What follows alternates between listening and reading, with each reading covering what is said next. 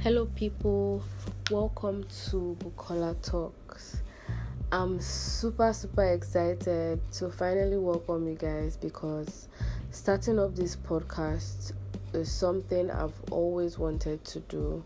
Not always wanted, but I've been thinking about it for some time, but I kept procrastinating because I kept telling myself that I was waiting for the perfect time, the perfect day, the perfect so many excuses. And yes, they were just excuses because the main reason I didn't start this up was because I was scared. I was scared of what people would say. I was scared of inconsistency, basically, because Bukola Talk started up as a blog.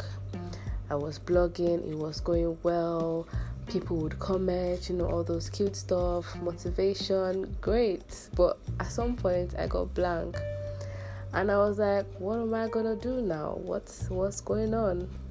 And then I felt terrible that I set something up and I couldn't keep up with it. So I just ran back into my shell and didn't bother starting up anything, because whenever I would try to start something up, that fear, that feeling would come back and I would just say, oh no, I don't want to try something and not be able to keep up.